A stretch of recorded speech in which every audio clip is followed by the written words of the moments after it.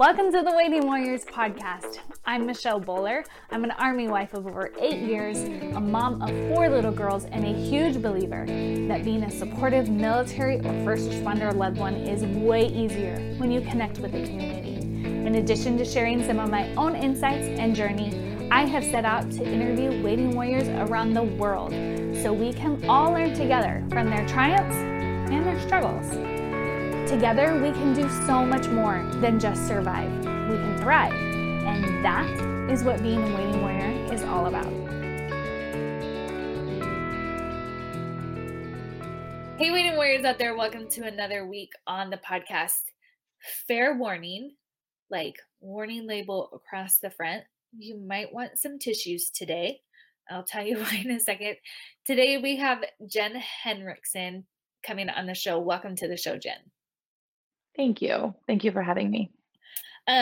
So let me tell you why you might want some tissues. So Jenn works in real estate in Texas. Her late husband, who we'll be talking about that whole experience, was a law enforcement officer in California for 15 years. Also, they are super incredible. They have 4 kids, 2 of which aren't even is biological. Like, you did not bear those children through different family circumstances. Her husband and her really stepped up and have taken care of these 2 wonderful kids. So she's got 4 daughters. So yes, spoiler, she's a widow. Just grab the tissues. But I wanted to bring Jenn on. She was recommended by somebody else who's done an interview for the podcast and loves this community, because it's been amazing what you guys have been through, but then also what the law enforcement community has done. So let's reverse now that we are ready to receive. What happened? You're serving for 15 years as a law enforcement officer, or you're an officer's wife. Not that like life is hunky-dory, but what, I guess, just give a little background. What was your life but like, and then how did things unfold? So first I have 3 daughters and 1 son. My youngest is my son. Yes. Daughters, sorry. Nope, I that's have okay. 4 daughters. You have 4 children. Yes. My husband and I met right after I graduated high school, actually about 3 months after I graduated high school. Fell in love, got married. We were 20 and 21. Just kind of, 2 years after meeting, it was crazy. Everyone thought we were crazy, but we went for it. And then about a year and a half after we got married, my mother passed away. And so that was when we took guardianship of my sister, my youngest sister, who was 5 at the time. And she's now my oldest daughter, which totally confuses everybody. But but she's 20 now. And then so once we had her, we were like, let's get things, started with, having the rest of our kids and whatnot. So, and actually timing wise, my mother actually passed away 4 days after Kyle graduated the police academy. Oh. So it was so when we got married, he was going to school, he was going to be a teacher. We said, I do. And 3 months later, he's like, oh, I want to go into law enforcement. And so like, okay. So he decided, and he was the kind of man that once he decided to do something, he was all in and did it. And so then we had my sister, and then had my other daughter, and 2 years later had my son. And around the time, like about 2 weeks after my son was born, he actually lateral transferred. He started working for his first job in law enforcement was with the sheriff's department with Alameda County. And then he lateral transferred over to Pleasanton PD. And then he worked there he was there for 11 years. In 2015 was when we actually got our 4th child. And that is my niece, Alyssa. It was actually his brother's daughter. We lost his brother very unexpectedly, and he was a single dad. So we took her in, and she kind of just was the piece that was missing, I guess you could say.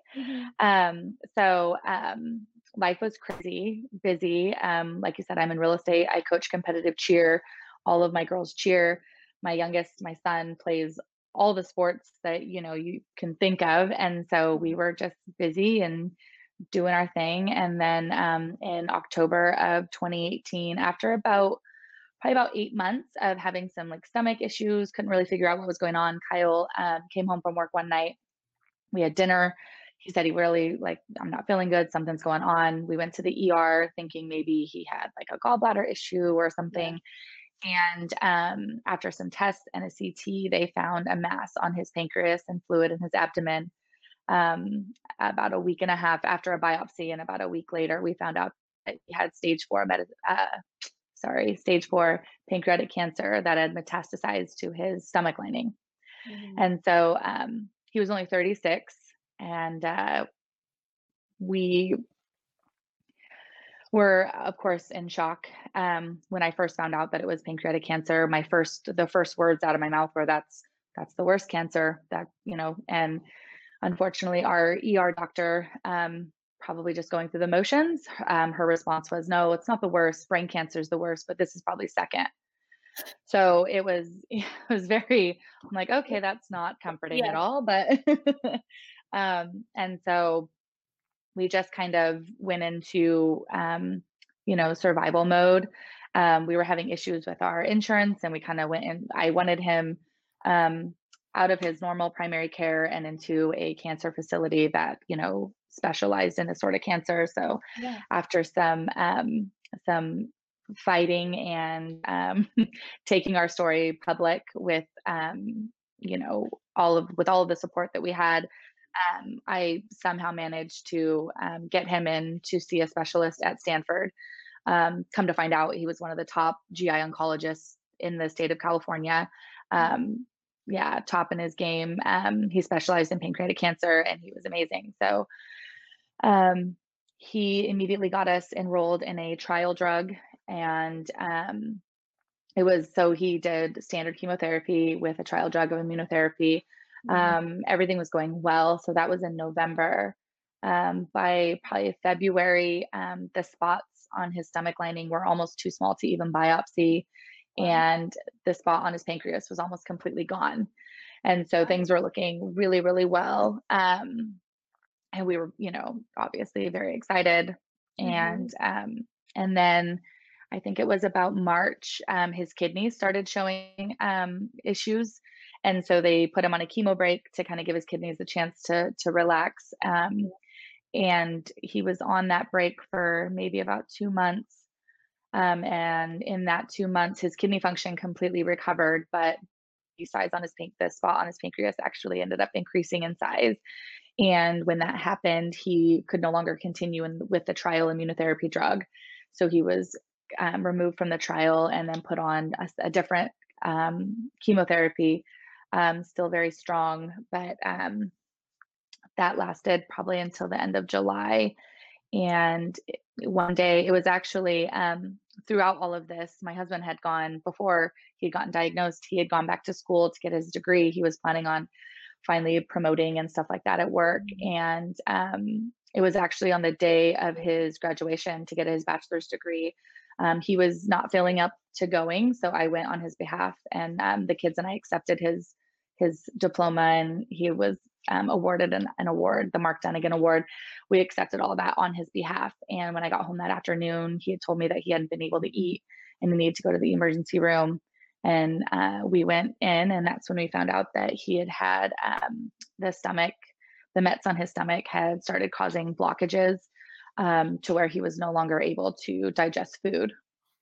Oh, And so, yeah, he did. They transferred him to the hospital there. He did about 8 days. They started him on something called TPN, which is a liquid nutrition. And they sent us home with that, and they taught me how to. Basically, it looks like a bag of milk that I would insert vitamins into every day, and then hook it up to his port, and he would stay on that for about 12 hours. That was the only way that he was getting any sort of nutrients or anything. wow. Um, yeah, and so he survived with that until he did one more.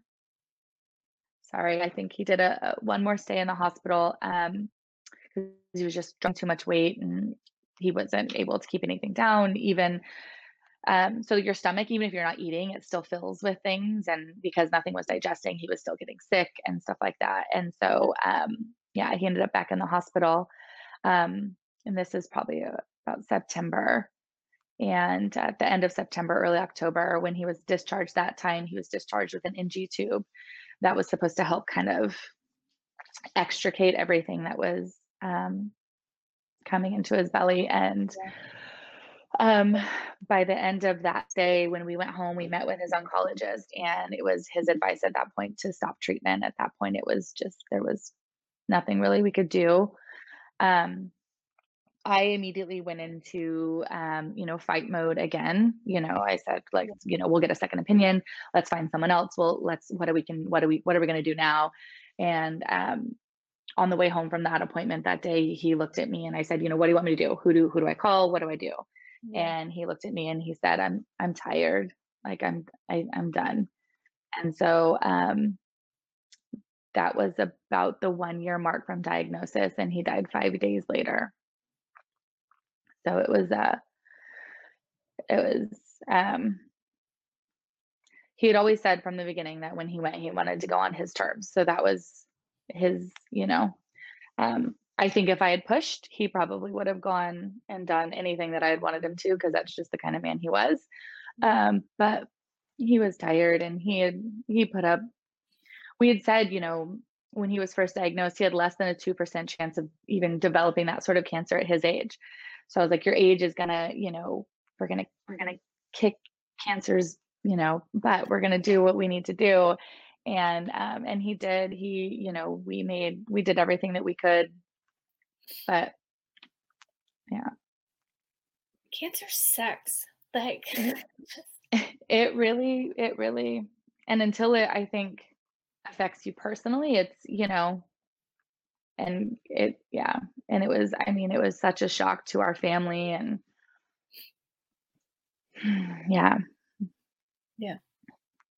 so So you kind of brushed on it that you had a lot of support, and that's how mhm, you got like the insurance to get their stinking act butt. together. Yeah, Yeah. all we needed was a referral. That's all we wanted from the insurance, was a referral. And yet That's it's all we so hard wanted. sometimes for some reason. Yeah, yeah, Um, yeah. what was that support like? Like, was that just his um department? Because I mean, obviously, like somebody gets cancer and everybody's gonna find out about it, or what Right. who and what did that look like? So, what it was when we first wanted to get into Stanford, the only way we could get in there, because like I said, it was all we needed was a referral. Our insurance Yeah, would not give us the referral. We were fighting them. So I was like, well, we're just going to go in and as cash paying. And that's how we'll at least get in the door, at least get an yeah, appointment and get a second opinion. yeah. In order to do that, though, I mean, just like a cash appointment starts at like $2,000 to Stanford. It's crazy Wow. expensive. Yeah, for 20 minutes. And so, one of my friends had suggested, why don't you start like a small GoFundMe, Mm, and, we'll kind of share it with, and so that's what we did. And when we did that, um, it kind of blew up from there. And he'd only worked with Alameda County for 4 years before he transferred, but he had mhm. remained very close with a lot of his deputy buddies from there. And I had remained close with their wives. We joke that we're the deputy wives. If you find us, we're the deputy wives. And I was always the honorary deputy wife, because that's where Kyle had started his career. Yeah, Um, and then Pleasanton PD, is a smaller department. I want to say less than like 80 officers sworn. yeah, Um, Big, or really tight knit family. Great group of just men and women, the best you could ever imagine. And when we first, went public with everything, they immediately, the POA, which, Kyle happened to be almost, very, very close with the POA president. Kyle sat on the POA with them. So he was, very close with all of them. And so they started just hosting fundraisers for us, and in honor of us. And I mean, different things. I mean, they had bracelets made that the entire department wore. They did. one of as I'm sure most departments have, like, their spots that all the cops like to go and eat at, and Mhm. one of the local spots in town offered to do this big fundraiser for, like, and the proceeds from all the food sold that day was gonna go back to our fight, and, Yeah. just kind of things like that, and, I mean, it was just crazy. We were getting phone calls, and one of his buddies that he worked with was an SRO, a school resource officer, and the whole fifth grade class had taken time and had written get well notes and stories and stuff with pictures. And I mean, I have a box, like a cardboard box, that's filled with these cards from these kids that are just, wishing Kyle to get better. And a lot of them actually, so Kyle, the last 4 years of his career, was a motors officer. And he used to make it a point during the summer that he would carry cash on him, so that anytime he saw like a kid's like lemonade stand or anything, like he would stop and make a point to like buy lemonade and talk to kid, because they think it's cool, the cop Yeah. stopped, and and so and a lot of the kids actually remember him doing that. Like there were a couple notes in there, they're like, Oh, you came to my lemonade stand, my mom reminded me that you were the officer, and things like that. And so just, I mean, I want to say every day someone from his department was popping by, to check on us. And then it even went a little bit further. And so Kyle worked for a department that was about 45 minutes from where we lived. He worked out of town. okay. And so the city that we live in, I'll never forget one day I had got home from running an errand, and I was going to walk inside, and there was these two gentlemen parked in a car out in front of my house, which kind of was odd. But Yeah. I like walk in, and then a few Mhm. minutes later, my doorbell rings, and it's two. They were detectives with the city that we lived in, Manteca PD, two detectives with Manteca PD, and they said, "Hey, we got word of what you guys are going through. We just wanted to let you know that our agency is here for anything that you guys might need. Just let us know. I mean, just anything basically." And there was at one point where I was able to call one of those officers and ask for a favor, and they got it done for me right away. And they were just anytime someone came to, they weren't empty gestures, they weren't empty promises. They were genuine. His fight is our fight. We're here. We're family. What can we do? And so, and when I say the stretch of the support, it wasn't just his department, it wasn't his former department, it was where we lived, it was other agencies that he had worked with throughout the Oakland PD, Fremont PD, Hayward, like all these other agencies all kind of came together, and they did a cuts for Kyle where all the guys in his department, they had one of the local barbers came out when Kyle lost his hair, and they all Mhm. shaved their heads, and like did this whole video, and it was the sweetest. And then some of the guys that were already bald, they had signs that said, already bald, would have done it, but we're already bald, and things. So just to kind of like lift his spirits. There was an amazing woman that was one of the like volunteer officers that had worked with Pleasanton PD for years, that Kyle had worked with for years, who was Mhm. actually battling her second round of, I believe it was breast cancer. I could be wrong, but she was going through her second round of cancer herself. And she Mhm. had finished treatment, and her hair had just started growing back. And she went, when they did the cuts for Kyle, and sat in the chair. And her name was Annette Graybert, amazing lady. And she shaved her head, and and they asked her, they said, Annette, your hair just started growing back. What are you Yeah. doing? And she was like, it's for Kyle, anything for Kyle. And so it was just, I mean, things like that where, you know, it was truly remarkable how they all, I'm trying to think of other things. One of the guys that he worked with had a connection. My husband was a huge hockey fan, loved the San Jose Sharks. Mhm. And one of the guys that he worked with had a connection with someone in the San Jose Sharks, and was able to um, set us up with a suite. And we were able to bring all of our friends and to watch a Sharks game. Yeah. And we're sitting in the suite, and anyone who is a Sharks fan out there will probably find this funny, because I had no idea who this person was. But as we're sitting there, this gentleman walks in, and I'm assuming he works with the Sharks, somehow. Uh-huh. And I went to ask him a question about like drinks or something, and Kyle walked up behind me, and he was like, "Don't say anything." And I was like, "Okay, why?" So it was his name is Owen Nolan, and he is a former Sharks player that was like the goat, apparently, just like the greatest, Sharks player. And Uh-huh. he like came into our suite and met us all, and just was the nicest guy ever, and Kyle was just awestruck. Like, he just couldn't believe it. He signed Kyle's jersey, and and I'll never forget the last thing he said when he walked out, and he was like, "You're gonna beat this. You got this," and like knuckled, and then like walked. He was just so things like that. That like, and they were all like, that was because of one of the guys that he worked with that just wanted to, give Kyle a nice night and stuff. So it was incredible. Yeah. It's Yeah. almost like it's incredible how many people came together. Like, Hmm. it's incredible. But Hmm. also, like, it's incredible to think that, like, it's not like any well, I mean, I don't know, but, like, it doesn't sound like anybody donated $20,000 to, "Here, go get your treatment." Like, it's so many, um, small things Hmm. that have created such a beautiful community Hmm. and a coming together and just a loving on your family, and it's amazing to watch. It really was. Um, the day actually, the day that Kyle passed earlier that morning, they had made arrangements, and unfortunately, he wasn't feeling up to it. He wasn't able to come outside, but all the departments that he had. So when he worked in motors, they did a lot of work with interagency, like they did a lot of work with outside agencies and stuff. Mhm.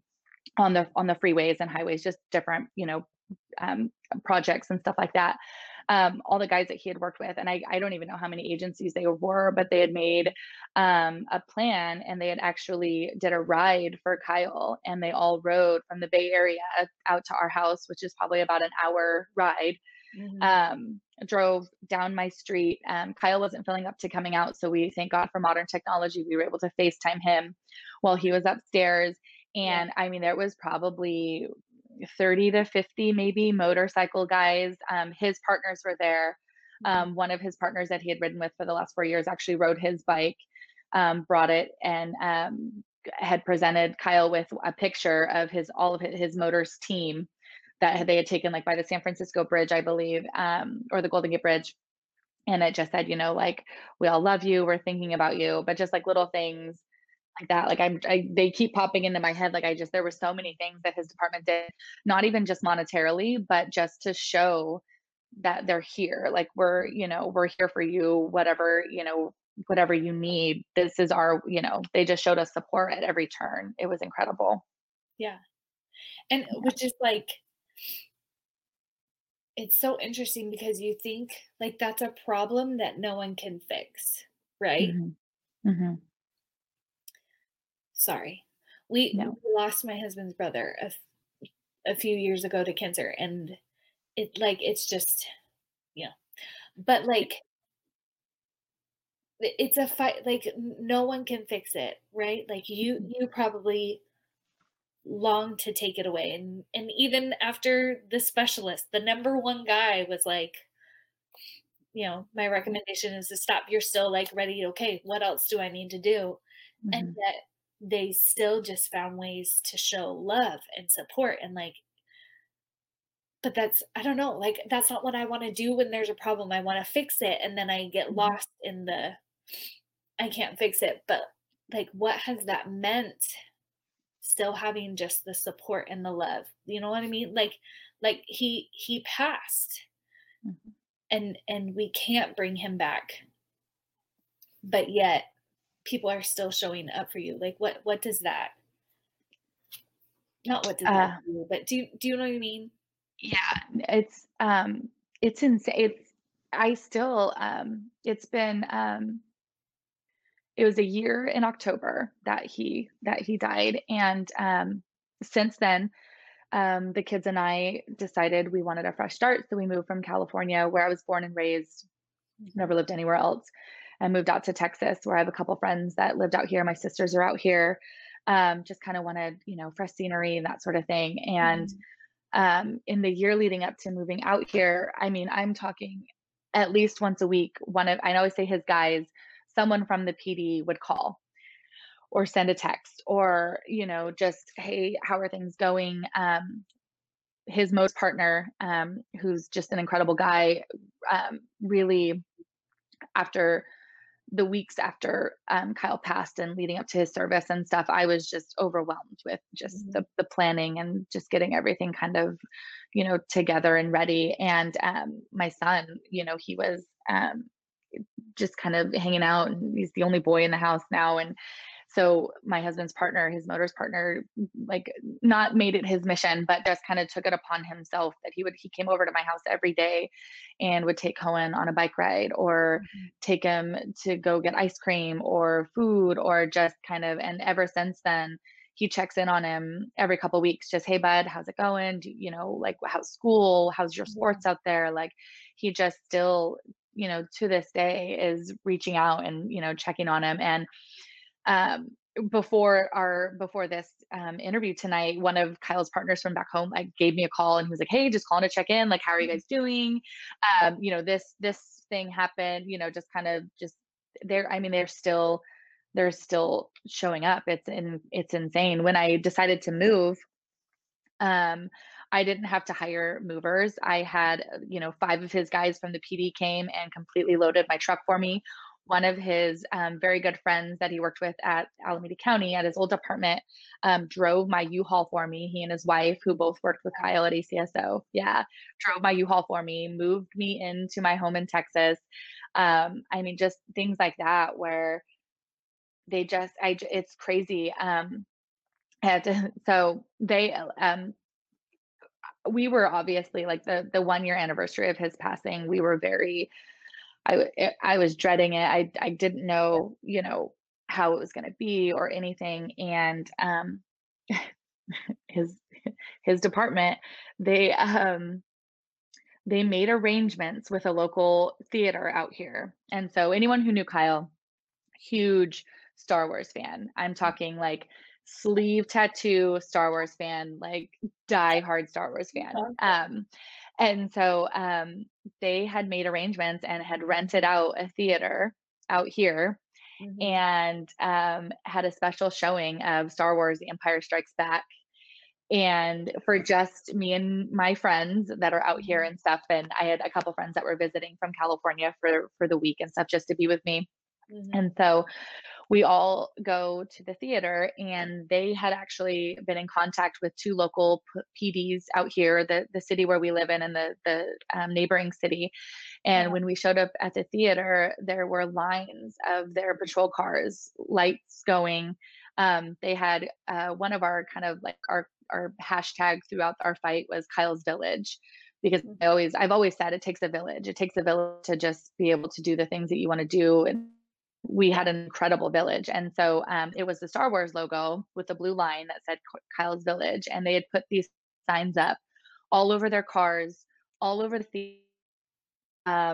They greeted us. They, gave us big hugs and just, reminded us that even we live, 1,600 miles away from our home PD, our home guys, that we have a family here. And I mean, it's Texas versus California. Like, we're so far away. And they were like, we've heard the story. They had talked to the guys at the PD where Kyle worked, and he was like, our goal is, we know that they'll always be your guys, but we want to be, your guys' second family here. And Mhm. I mean, just, it's insane. It's incredible. The night ended up being so just full of just love and laughter, and the kids thought it was just the coolest thing. They had gotten us a gift card so they could order anything they want from the concession stand, which I'm sure all of us moms out there are like, Yeah. "Oh, no, no, no, like, you get one popcorn to share and a soda to share because it's so expensive."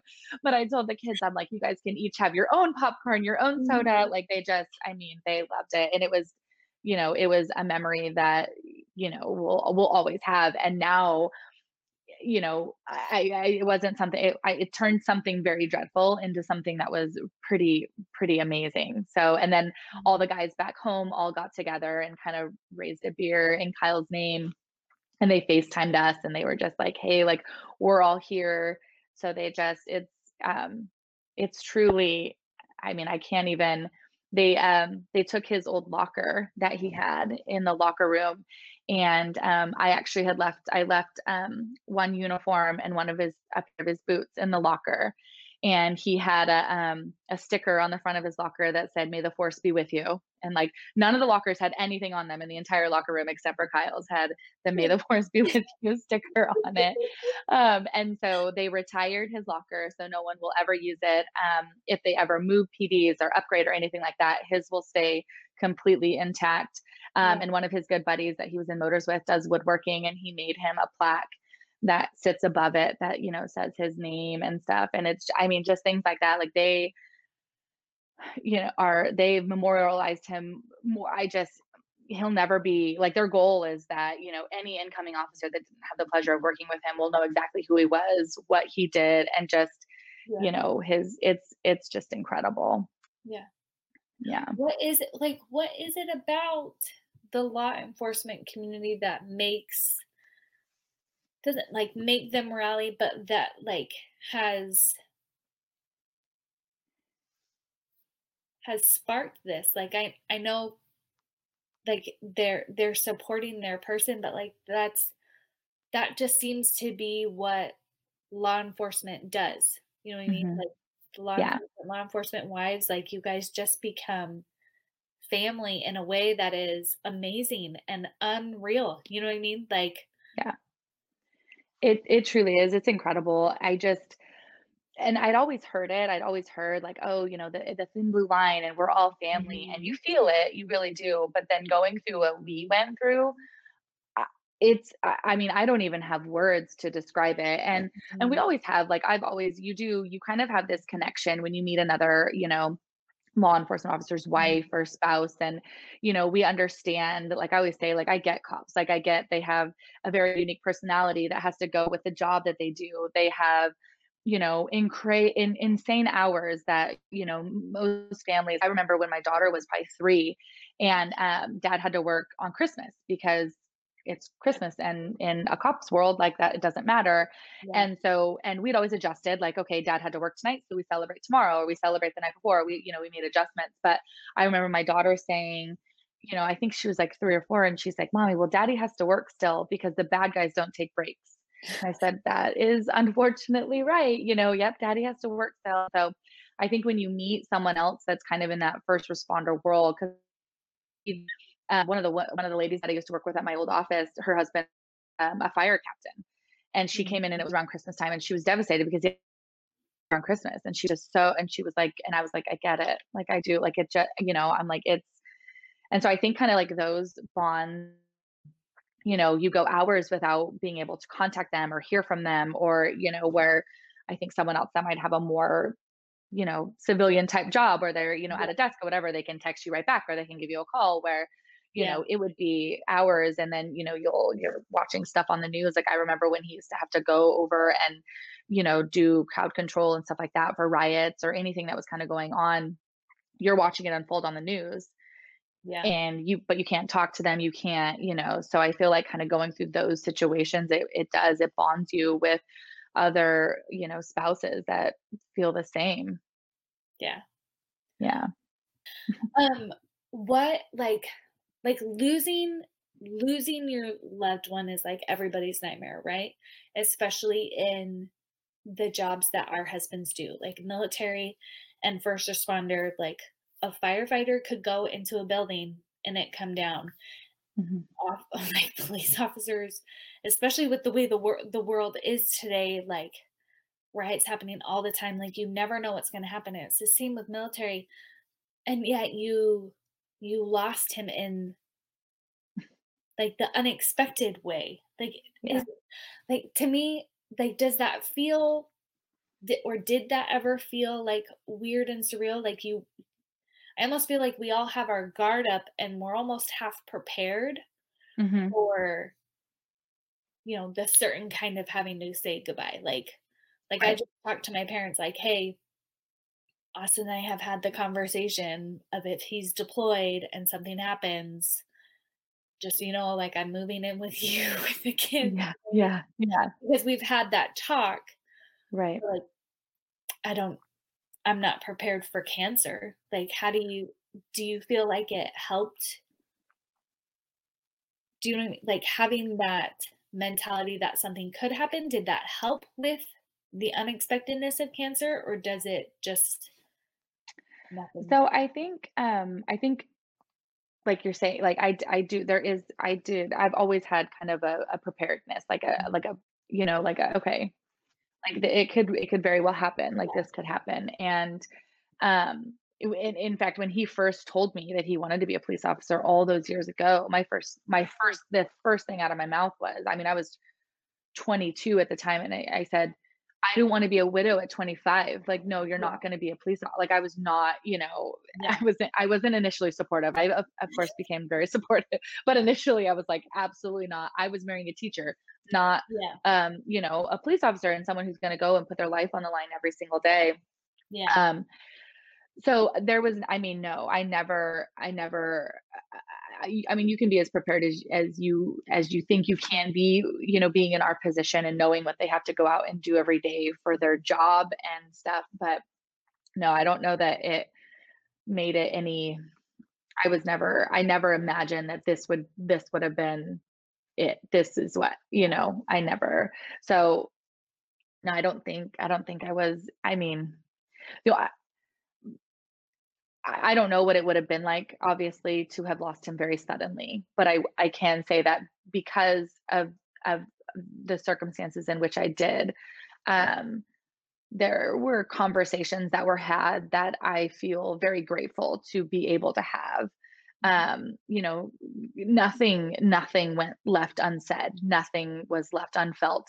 We had in that year, um, I mean, unimaginable, hypothetical conversations that we had had in the past. Like, we used to joke that he'd say, like, "Oh, if something happened to you, babe, like I would just hire a nanny, and then of course I would have to marry her." Like the hypothetical, and I would joke that, "Oh, if anything happened to you, like I would never remarry. I would just be free and whatever." Like, just.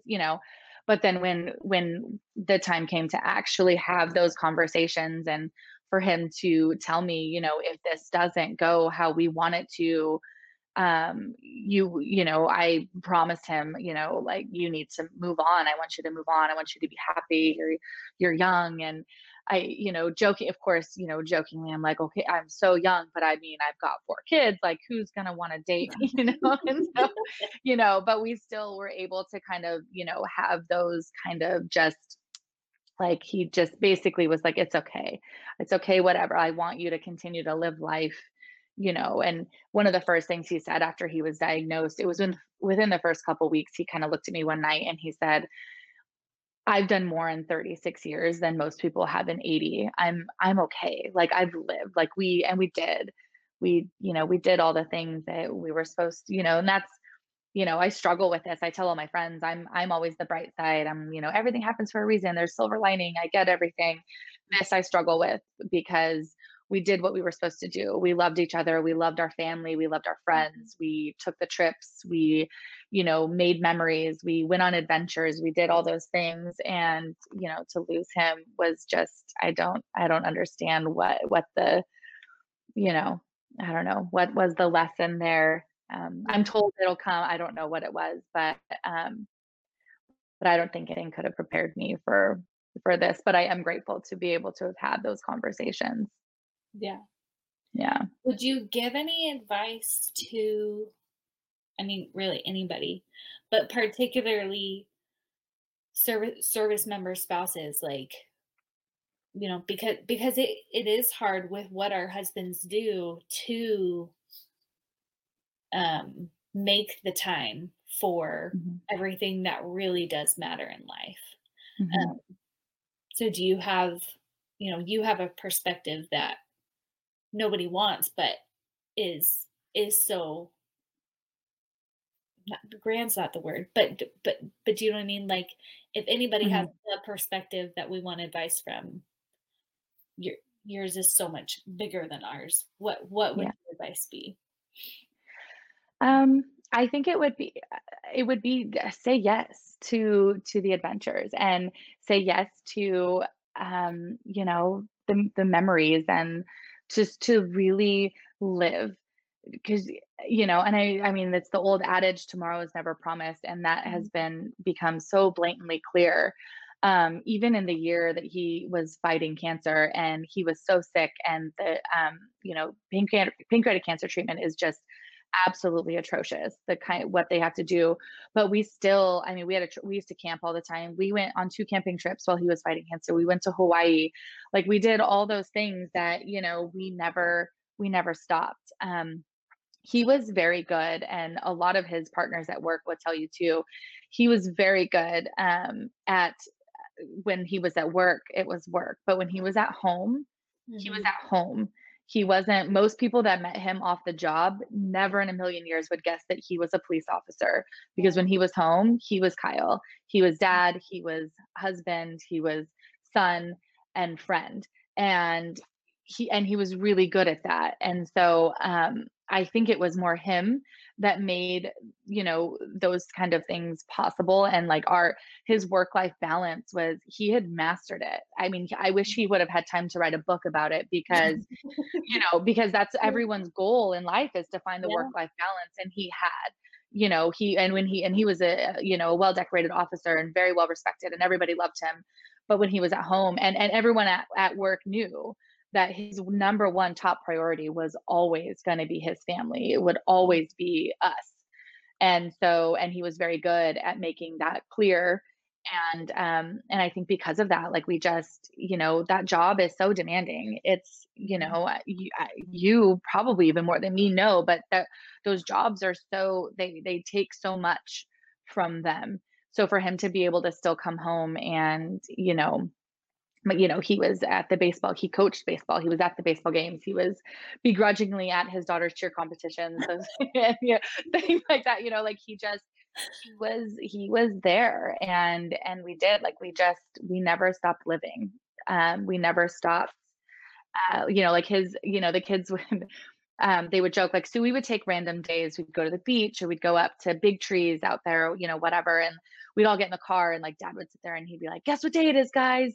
And everyone would kind of look around and be like, adventure day. And like, that was just like his thing. Like, we were going on an adventure, whether it was just, driving, 10 minutes up the road, but we were going to have an adventure. And so, um, I am so incredibly grateful that he was who he was, because he did. I mean, we do so many memories. The kids, we have a little memory jar that we write down, our favorite memories of dad, and, things like that. And everyone used to give me the hardest time because I would have my phone out, not in like a bad way, but I was constantly recording and taking pictures and things like that. And even now we have all, those things kind of still, we have proof of all of our adventures. But I think that my biggest advice would be to just to live. Don't let the job, don't everything. As hard as that is, like, really, really know what's important, and to just and say yes to adventures. yeah, I love it. Yeah, What's yeah. your what's your key to thriving? Because I know you've been through, you guys lived life so well, and then survival mode, and I don't even think there's a word for what you're in, but what gets you to feeling that thriving point that you'd want to share with your fellow waiting warriors? I think, aside from my kids, which have fully kept me going, there were days where if it weren't for them, I don't know that I would get out of bed. Like, Mhm. I have to get out of them.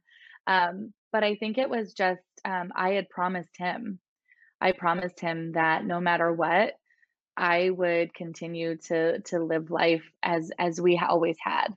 Mhm. And I would continue to make memories with the kids. And um, I promised him that his kids would always, always remember him. That was kind of, my son was young when he was diagnosed. He was only 10. And Yeah. so, his worry was that, his son wouldn't remember him, you know, and but I promised him that no, he will always know who his dad was. But I think it was just that promise to him that I would keep going, and I would always keep going. And there's a reason, there really is. If I know that I haven't found it yet, but there is a reason why things happen. And I have to, fulfill my promise. Yeah. And sometimes Yeah. it's those promises and just the knowledge that we just need to live life. I like that. Mhm.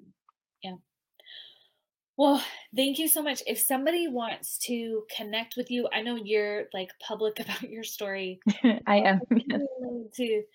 To do Mhm. things and cheer on Kyle's Village, what's the best way for them to do that and to say thank you and connect with you? I'm on Facebook and Instagram and Twitter, all just at Jen Henriksen, the spelling that's right there. So, Mhm. yeah, follow me. I am public. I promised everyone when I left California, they were like, please continue to share your journey. And so I do. I'll send updates, the good, the bad, the ugly. And it has really been, I think, kind of sharing my journey. I've always been a pretty open person, but now I'm really, kind of opening it up to the masses. But Yeah. sharing what I'm going through and just kind of like just, some of the everydays and, has really helped me. I receive a lot of feedback from people that are just, they love, they keep telling me how much they love hearing it, how I've, my saying that I got out of bed today and that was it. That's all I did. I got out of bed is help them, get out of bed themselves. And it's kind of become therapeutic to me. So I'm grateful for our village. I'm grateful that they still are rooting for us and supporting us. And so yeah, so any of those platforms, feel free to come check it out. Awesome. And we'll link all those things in the show notes if it's easier. If you're watching on YouTube, they'll be just in the I'm like showing, not right there, but in like the caption or whatever below.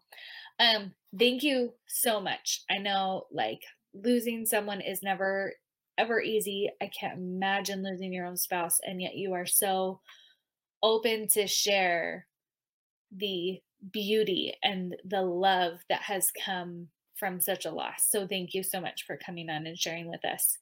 And Waiting Warriors, just remember, just because it's hard doesn't mean it has to be miserable. Have a good week, guys. And thanks again, Jen. Thank you.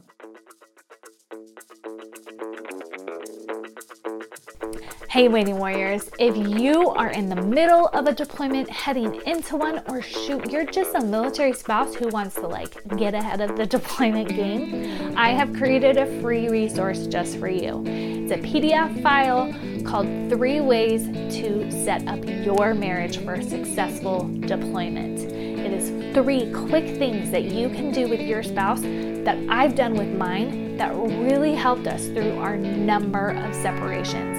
If you're watching on YouTube, there will be a link just in the caption. You can go to my website, thewaitingwarriors.com, and there's a yellow link with it on the top right, or you can go to subscribepage.com/3, like the number 3, ways to set up your marriage for a successful deployment. Okay? There will be a link in the bio and the show notes if you need it. Go check that out. Please take care of yourself, take care of your marriage, be intentional, and let me help you through this.